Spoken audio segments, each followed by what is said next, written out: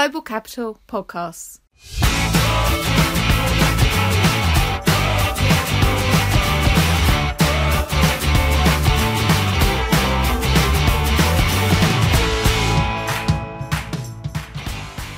Hello and welcome to the Global Capital Podcast. I'm Ralph Sinclair and I'm the editor of Global Capital. And I'm John Hay, the Corporate Finance and Sustainability Editor. Now, coming up on this week's episode of the podcast, we talk to our loans reporter, Hannah Buttle, who's been reporting on what could be a landmark sex discrimination case, and that could really have big, profound implications for not just pay equality, one hopes, but also transparency over pay in the city. Isn't that right, John? Yeah, it's a case of Stacey Macken, who sued BNP Paribas, and the judgment was actually 2 years ago in her favour. But the court has now decided what the penalty for BNP Paribas should be, and so that is the thing that could have implications for a lot of firms.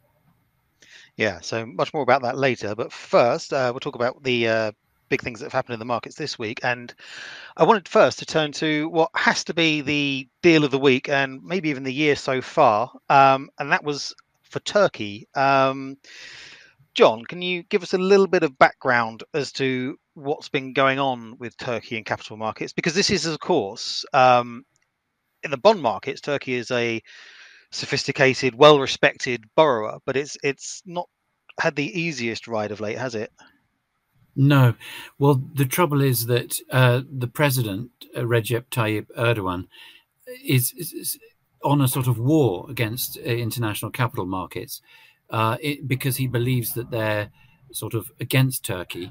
And particularly, he believes that inflation, which the country's suffering from very badly, I think it was 48% in January, is actually made worse by raising interest rates, which is the opposite view to most economists, and he's therefore forced the central bank to cut interest rates several times. And the country is now in a situation with rampant inflation, and obviously the bond market hates this. It's very worried. Turkey's going against all conventional economic policy, and the result is that Turkey has not been able to borrow in international capital markets, or at least hasn't done so far this year. Normally it comes out very early in January with a substantial dollar bond to sort of kick off its funding for the year. And it stayed away this year, no doubt because it's been advised by bankers that it would have to pay an enormous amount to borrow. Yeah, and the interesting thing here is no matter what hand the Turkish debt management officials dealt, they seem to have played this one extremely well, haven't they? They bought a sukuk deal this week, and before we go into why that was such an impressive deal, we should probably explain what a sukuk is. Yeah, so this is a bond structured according to Islamic finance laws, which means that it appeals to investors that specifically invest only in Islamic instruments, and there's a substantial market for that, particularly in the Middle East and Malaysia, and so they're a sort of friendly investor base that Turkey could turn to. Yeah, so just to set the scene, Turkey has $11 billion of debt to raise from the international market this year. Now, someone that our reporters, George Collard and Francesca Young, spoke to this week, said that they thought that Turkey could do a conventional bond in a size of about $1 billion or so, but not as well as the deal that it did this week. Now, bear in mind, this is a smaller market. Turkey managed to do $3 billion, and it managed to attract 200 investors into this deal and build an order book of $10.75 billion, which is quite incredible. I mean, that's over a quarter of its funding done for the year, possibly the most difficult point. Not only does Turkey have its own problems with inflation and persuading investors to buy its debt, but the wider market context is similarly volatile and difficult. Yeah, I mean, it really was one of those cases where the actual execution of a bond really matters. to actually to the country and its finances. And, it does come down to the sort of technical things that bond professionals interest themselves in, such as how to size the deal, when to time it, how to structure it, what type of deal to do, and so on. It's a very, very successful exercise. And what was interesting as well is that in the run-up to it, people were, experts in emerging market debt were saying that they thought, Turkey would do this deal, but it would be priced wider than Turkey's normal ordinary bonds, right, at a higher interest rate. And this was because of the weak demand for Turkey and the generally unsettled market. Normally, Sukuk can price more tightly because they are, they have this extra Islamic demand. But what happened on the day was that, there was such intense demand that the bond was actually priced 15 basis points through the conventional curve, in other words, tighter, which is a tremendous result. Yeah, it's a curious feature of the market dynamics, isn't it? When you have an undersupplied audience of investors, as you probably have in the Sukuk market. I think the signs were there, weren't they, that something might be possible. The week before, there were two local Middle Eastern banks that brought Sukuk to the market and paid no premium. That is to say, they paid nothing over their existing debt, which is not typically the case. And one of those deals was a quite risky part of the capital structure, so you would certainly expect to have seen some premium there. So what it showed, I suppose, was that there was an audience of investors out there just dying for paper of some sort, and this deal achieved some sort of what's the word I'm thinking of? I don't know what the word is I'm thinking of, but it was an impressive piece of pricing. So not only did it come 15 basis points through its conventional debt, but what you have to bear in mind is that the Turkey Sukuk curve trades 50 to 60 basis points tighter than its conventional debt. That's because Turkish Sukuk is a liquid, it's tightly held, it doesn't trade very much, it's hard to get hold of. So anyone buying the Sukuk was able to buy it at a premium to other Turkish Sukuk, but still Turkey managed to achieve a better pricing for a deal 3 times the size it normally raises in the conventional market. And it was also not only the biggest bond Turkey had ever issued, but the second biggest Sukuk ever issued anywhere. Yeah, it's absolutely spectacular. I think on one other point about that, maybe, there was also conventional investor demand for it. It wasn't just the Sukuk investors. And I think, the appetite for Turkey may be partly due to the problems in Russia, where there's this horrible threat of a war of Russia invading Ukraine, and that sort of creates a very nasty atmosphere around Russia.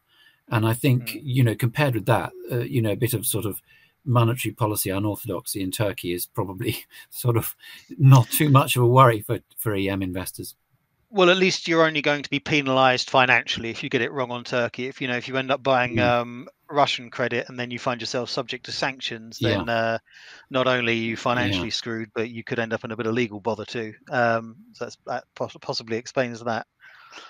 Now, John, speaking of governments raising money, there's some fears brewing in the eurozone, aren't there, about what might happen to countries such as Spain and Italy, which have huge borrowing needs, and of course Greece, which has less of a borrowing need, but is as we know from the last decade or so, has found itself at times frozen out of capital markets. Yeah, well, I mean, this is a really major story, and it's sort of, it's going to be a defining thing this year and perhaps beyond, I think. Ever since the crash of Lehman, we've had central banks basically supporting the bond market and, helping those with big borrowing needs, which in Europe among the governments is above all Italy and to a lesser extent Spain and Greece, but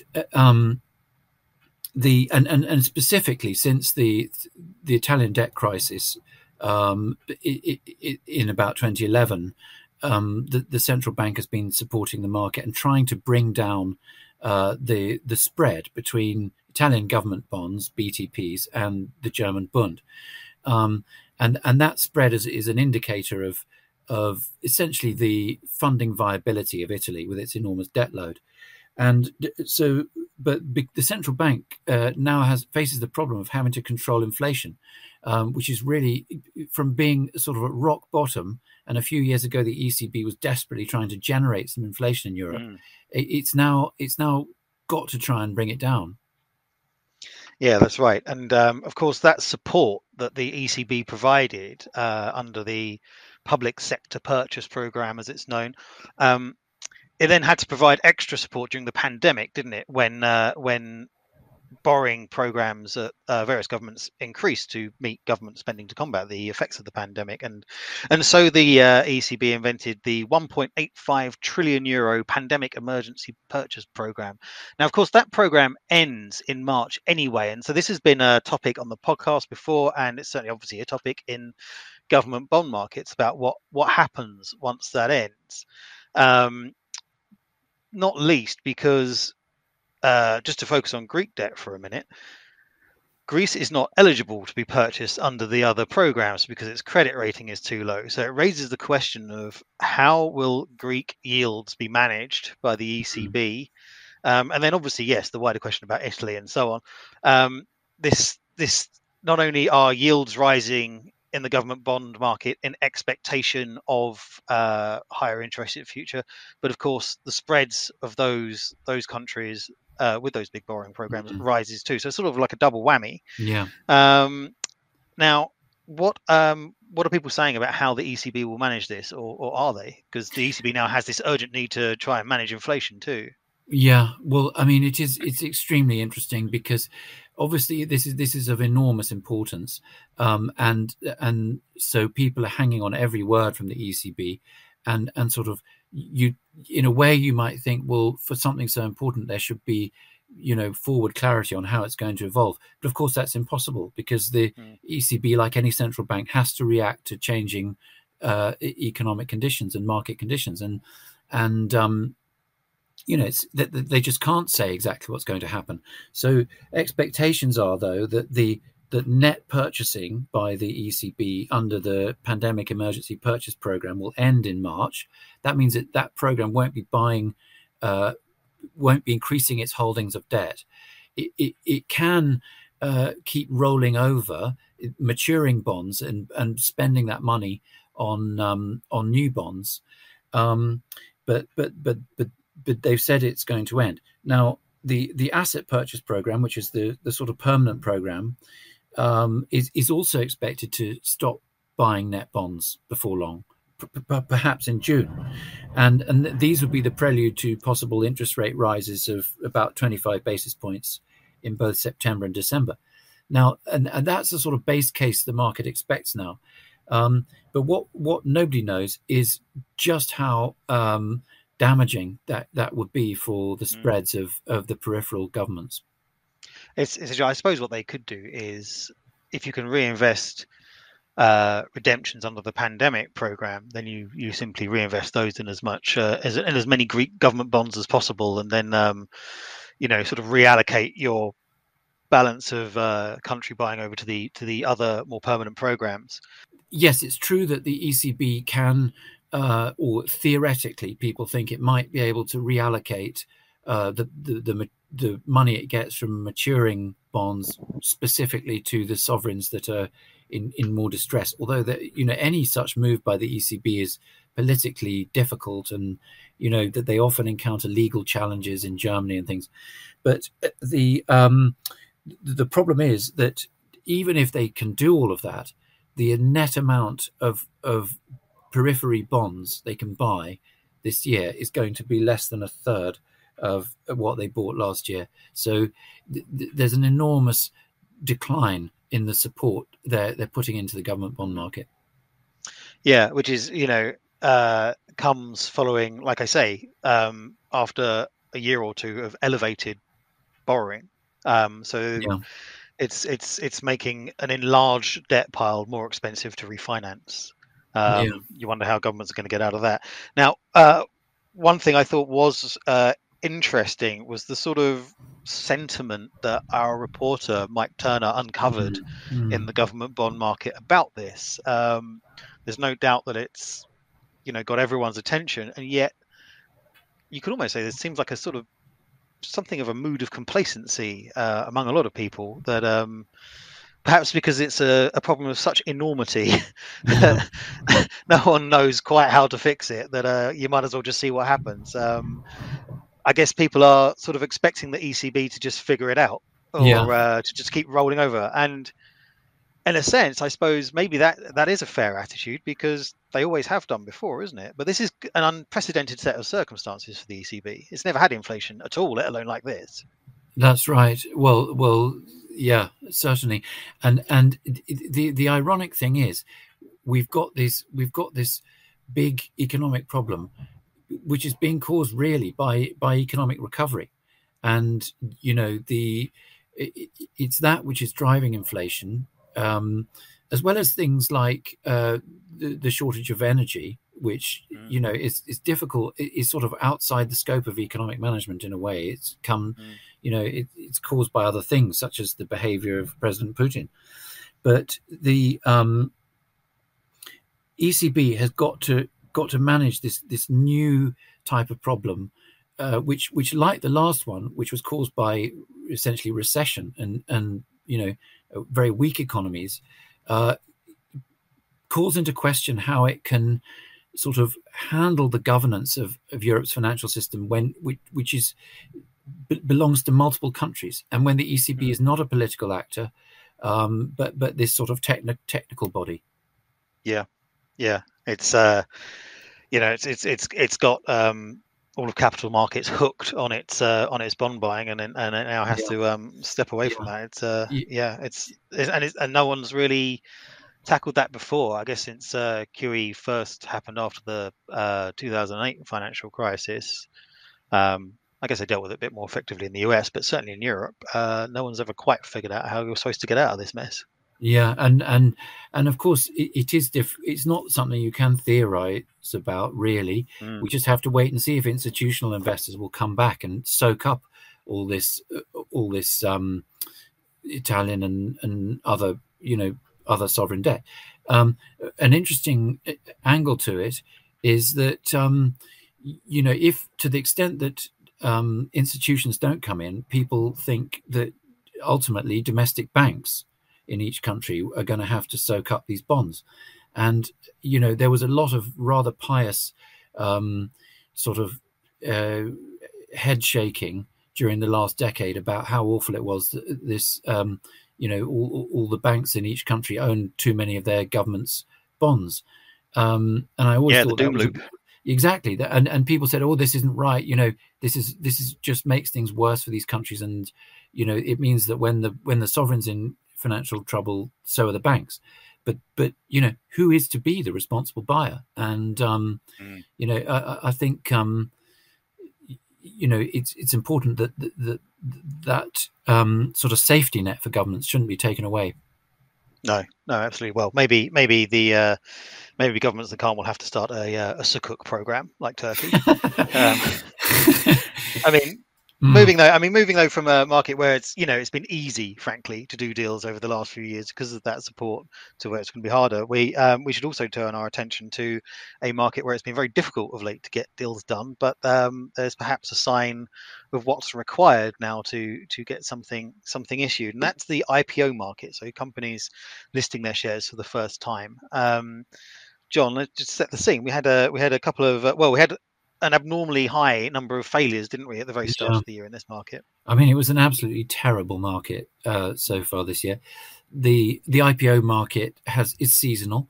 It usually has a patch of activity in the spring before Easter, another one in the summer before summer holidays, and then one in the autumn. And it's not often that the first session is terrible, but it was this year, and lots of the most important deals that people were hoping would sort of get the market going actually had to be withdrawn, and it made the market look extremely oversensitive, because of course the economy is recovering. things should be going well for companies generally, but investors have been sort of bashed about by the big rotation, as it's called, out of technology stocks, which they all flocked into during the pandemic, and back into sort of more normal, broader economy, cyclical stocks that they expect to do well in the recovery. But actually, even then, I think one of the emblematic IPO failures this year was for a Spanish bank. Now, financials are exactly those sorts of stocks that you would think would do well in this kind of economy, where the rates are going up. But there was a Spanish bank, Ibercaja, that tried to bring an IPO that failed. So that really did tell you that either they got the price spectacularly wrong, or that things are much, much worse than they think. But this week there have been 2 IPOs done. One for Technoprobe, which isn't quite as much of a tech IPO as it might at first sound. And at least not in the sense that we were talking about for popular companies during the pandemic, and one for VAR Energy, so an oil and gas IPO, which keen listeners of the podcast will remember we tipped as a sector to have a spectacular market. A spectacular time in the equity capital markets this year, despite the recent gains made by the ESG camp. Now, Technoprobe, it makes semiconductors, John. So perhaps you can you explain a little bit about why that was popular? Yeah, I guess we'll come to why these deals are triumphing and what that means for other companies. Well, I think Technoprobe, it's a semiconductor company, and there's actually been a chip shortage so bad that it has constrained supply of cars in some parts of the economy. So I think that was the sort of right kind of deal for the current conditions. VAR Energy, which is a Norwegian company, which is basically taking some oil assets from Eni, the Italian oil and gas major, and that's really part of the sort of energy transition. Eni is sort of de-emphasizing oil and trying to invest in some more clean energy. But to do that, it needs obviously to sell the oil assets to somebody else, and so this was a pure sort of oil and gas play, and it really timed to perfection because of the incredibly strongly rising oil and gas prices at the moment. Yeah, exactly. So again, like you said, perhaps the conflict with Russia, and also the economic recovery, which has happened at such a pace since the pandemic, played into that far more than people's concerns about ESG and the environment and so on. So, Ralph, what do you think we can learn from these deals about what kind of IPOs actually work at the moment? Yeah, well, and this is what people told our reporter Victoria Thiele during the week, was that firstly, obviously price is important. You always obviously need to offer a decent enough discount. It's notable that for all the successes there were this week, or the 2 or 4 successes there were this week, those deals priced at the cheapest end of the range. So the issuers were not getting the maximum valuation they hoped, but they were pragmatic enough to take that. Then there were the characteristics of the companies, which people in the equity capital markets told us was important. They named 3 ingredients for success, and the first was a flawless equity story. So, no skeletons hidden in the accounting cupboard and such, and a story, I guess, of growth and a good quality company with good quality earnings. And then they also mentioned that the deal needed to be secured as much as possible at launch. Now, by that, they mean they want to see anchor investors and cornerstone investors in the order book before it's officially open to everyone else. Those anchor orders and cornerstone investors are people that commit to buying a large chunk of the deal at the outset. So they are they're showing effectively confidence in the company, but also importantly, they're constraining the supply of shares that will be available in the aftermarket. So it creates scarcity around the shares and keeps the price high. And then the third point they raised was about having enough liquidity in the stock, such that investors who buy it have some sort of confidence that they can get out of it afterwards if they don't want it. Yeah, and that was a point in Technoprobe's favour. It actually did extremely well when it began trading, and the stock went up 18%. That's actually more than is normal in Europe. And people put that down partly to, well, it was priced quite cheaply, but also it's quite liquid. It's quite a big deal, and for mid cap IPOs, that's unusual. So that helped it. But I think what really this is showing is a great relief for the equity market, because after this terrible first month and a half, when it looked like the IPO calendar might collapse altogether, they have managed to get some major deals done, and that proves that you can do deals if they meet the conditions you were talking about. So the question for the market now is what to do next. Do they bring forward deals? Yeah. Well, no, that is absolutely interesting. And you would think, having taken that evidence from this week, like sellers of IPOs, so banks and companies, would have a good idea of what will work and what won't. But of course, what we saw last year was we saw banks and companies bringing deals to the market, like just regardless, and just trying to stuff investors with everything they could. And there were a lot of business got done, but there were a lot of failures too. So I'd also be interested to know if those sellers will interpret this week as a sign to proceed with caution and care, and tailoring the products to what people actually want to buy, or are they just going to go hog wild and try and get everything done? They've seen a couple of successes, get some fees through the door. No, I think it'll be caution. I really do, because I mean one thing about the IPO market is, I mean, you can think about it as, I mean, every single company is different, right? And the equity story and the sort of whether it's a good deal to invest in are completely individual. But at the same time, it is a market, and the investors in particular are a community, and quite a small one. And if they get burnt on a bad deal or two, they definitely get in a huff and become much more reluctant with other deals. So the banks really are quite incentivized to bring deals carefully and bring deals that will work. It's a peculiar thing, isn't it? These are companies that are bringing themselves to the public market where anyone can buy shares, and yet there are these sort of gatekeeper institutional investors that, anyway, they're acting in their own self-interest. Let's not be foolish, but they have a governing role in sort of what ends up in public hands, when the wider public probably aren't in as fit a position to judge. Yeah, well, that is a deep story for another time, perhaps. Indeed. Yeah, possibly a whole series on its own. Yeah. Anyway, as we spoke about earlier, we spoke to Hannah Buttle this week about a landmark case for sex discrimination that could have profound implications for pay transparency in the City of London.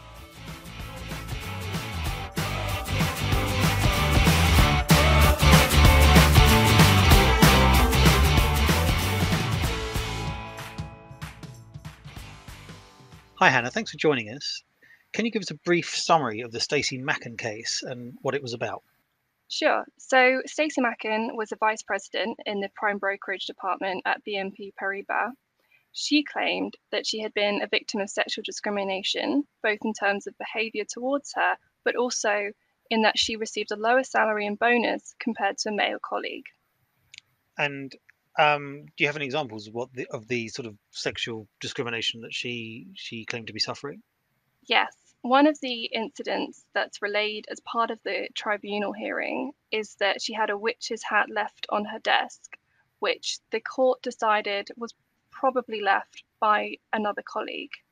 And this was seen as an act of sexual discrimination.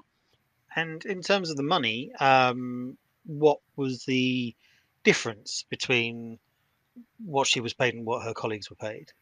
So, for example, in 2014, she received a bonus of £10,000, whereas her colleague, who was in an equivalent role, received £50,000. And that continued the following year and in 2016. So she took them to court?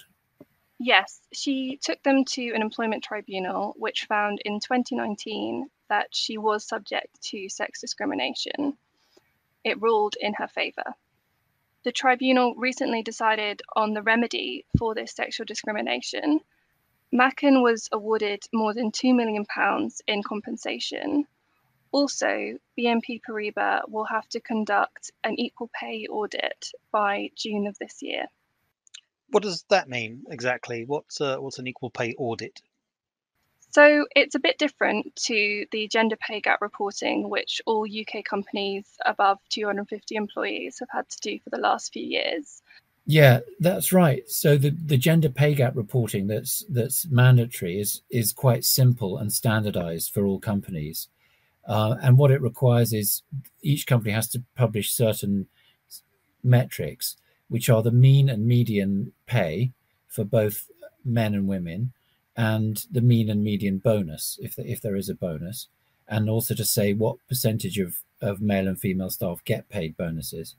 And then they also have to divide all their staff into quartiles according to how much they're paid, and then report for each quartile what percentage are men and what percentage women.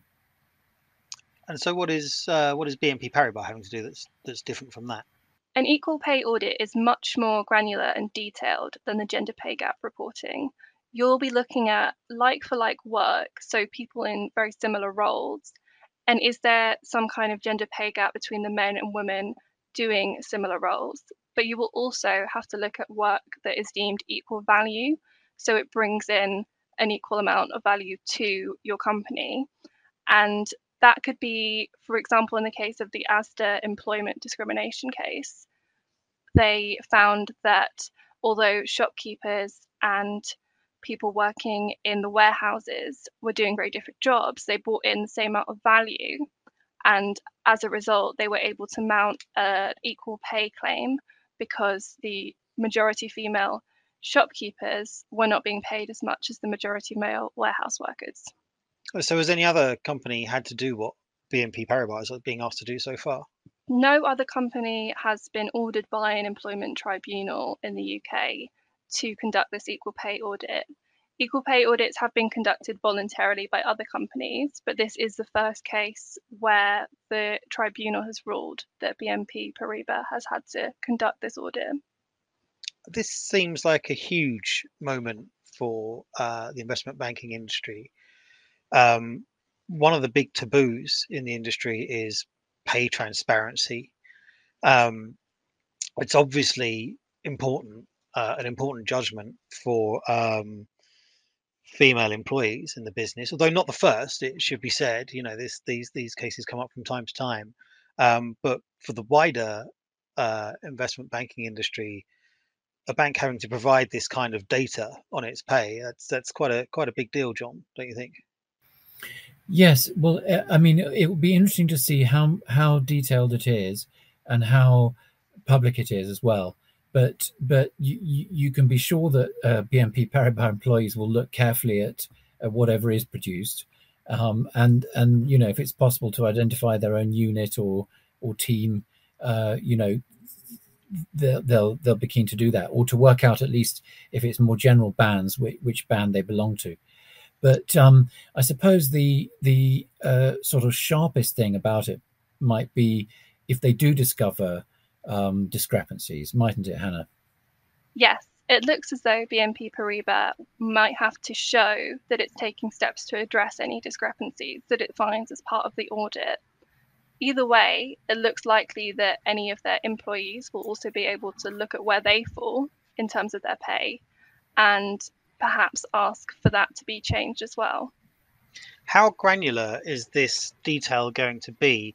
I remember back in ancient history, there was a case, much celebrated in some parts of the capital markets, where BNP Paribas was taken to a tribunal by a female employee who claimed similar. She won, and I guess as a result of the tribunal, individual bankers' incomes were made public, which of course generated great interest in this newspaper's coverage of that story.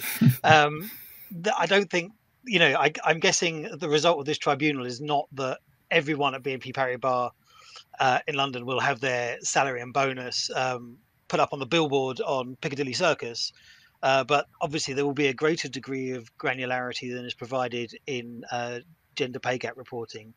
How do we know do we know what the information will look like when it's presented? What we do know is that the equal pay audit will cover all of BNP Paribas London branches employees, and that's over 3,700 employees. Whether that will be made public and how much of the information will be made public, I think that does remain to be seen.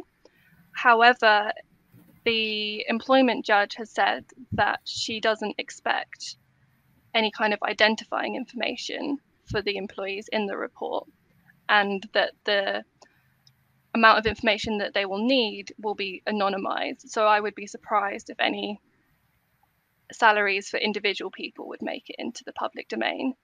That being said, if we do see perhaps the salary levels within certain departments, that could be quite a big problem if other rival banks want to maybe tempt employees away, for example. Which we understand certainly at the junior levels has happened quite a bit there over the last year or so. It's an interesting sweep of data, because if it's everyone at the branch, I mean, have they just limited it to front office staff, or are they encompassing the back office? Will it be the security guards in the building, the canteen staff? I mean, this is going to encompass a huge range of pay, jobs, responsibilities and seniority. Yes, it will cover all of BNP Paribas London branches employees who were employed in the year 2021. What's interesting is that it will also cover bonus pay on top of base pay. Well, that's I guess that is particularly why I think it's interesting. Not only has discussing pay between staff been something of obviously it happens, but officially it doesn't. But that sort of lack of transparency within a bank about who gets paid what. After all, it's not like working in the public sector where you work in specific salary bands. The typical front office bonus, and indeed bonuses across the bank, are always described as discretionary.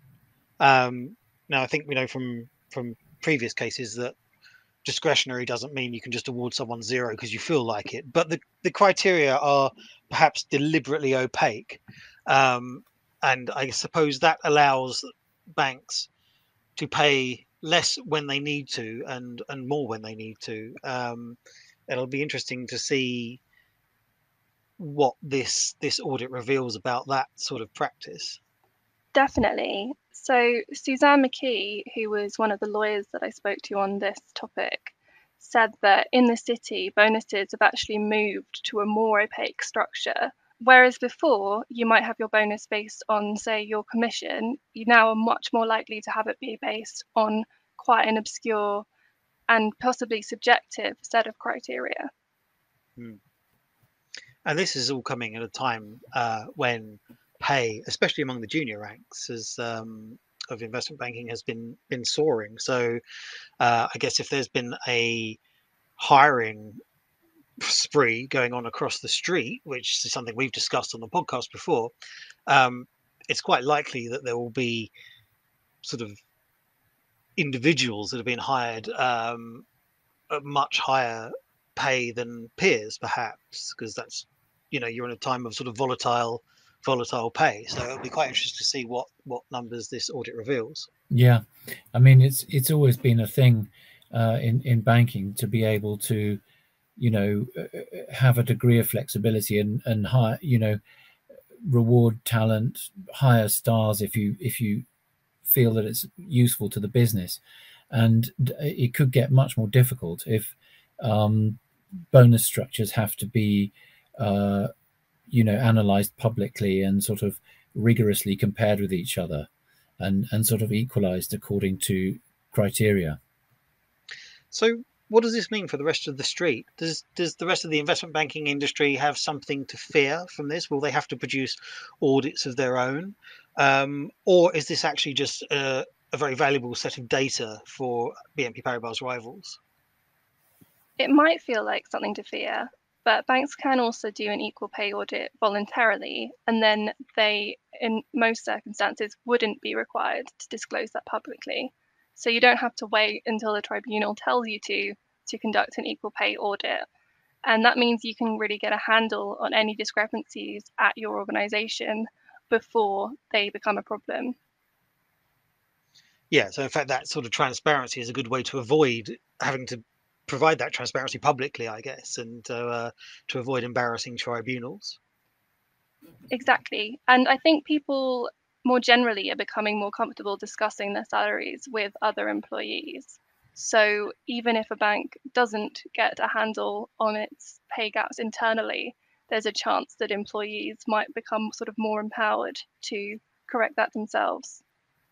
I think among I suppose groups of friends or close colleagues in banks, I don't think there's ever been a lack of discussion about relative pay and what each other earns. But I think it's interesting that this might widen out that conversation beyond just one's immediate circle, so that you can compare yourself to your peers within a bank. Absolutely. A poll by Survation a few years ago found that younger people are more likely to discuss their salary with colleagues. And also, broadly speaking, people are more likely to discuss their salary with colleagues if that colleague feels they might be a victim of discrimination in some way.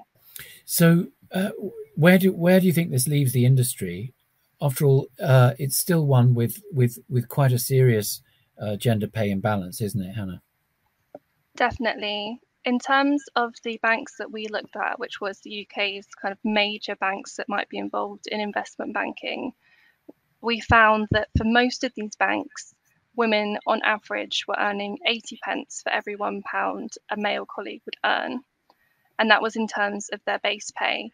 In terms of the bonus pay, that figure was even worse. So women on average in most of these banks would be earning 50 pence or lower for each pound a man earned as part of his bonus pay.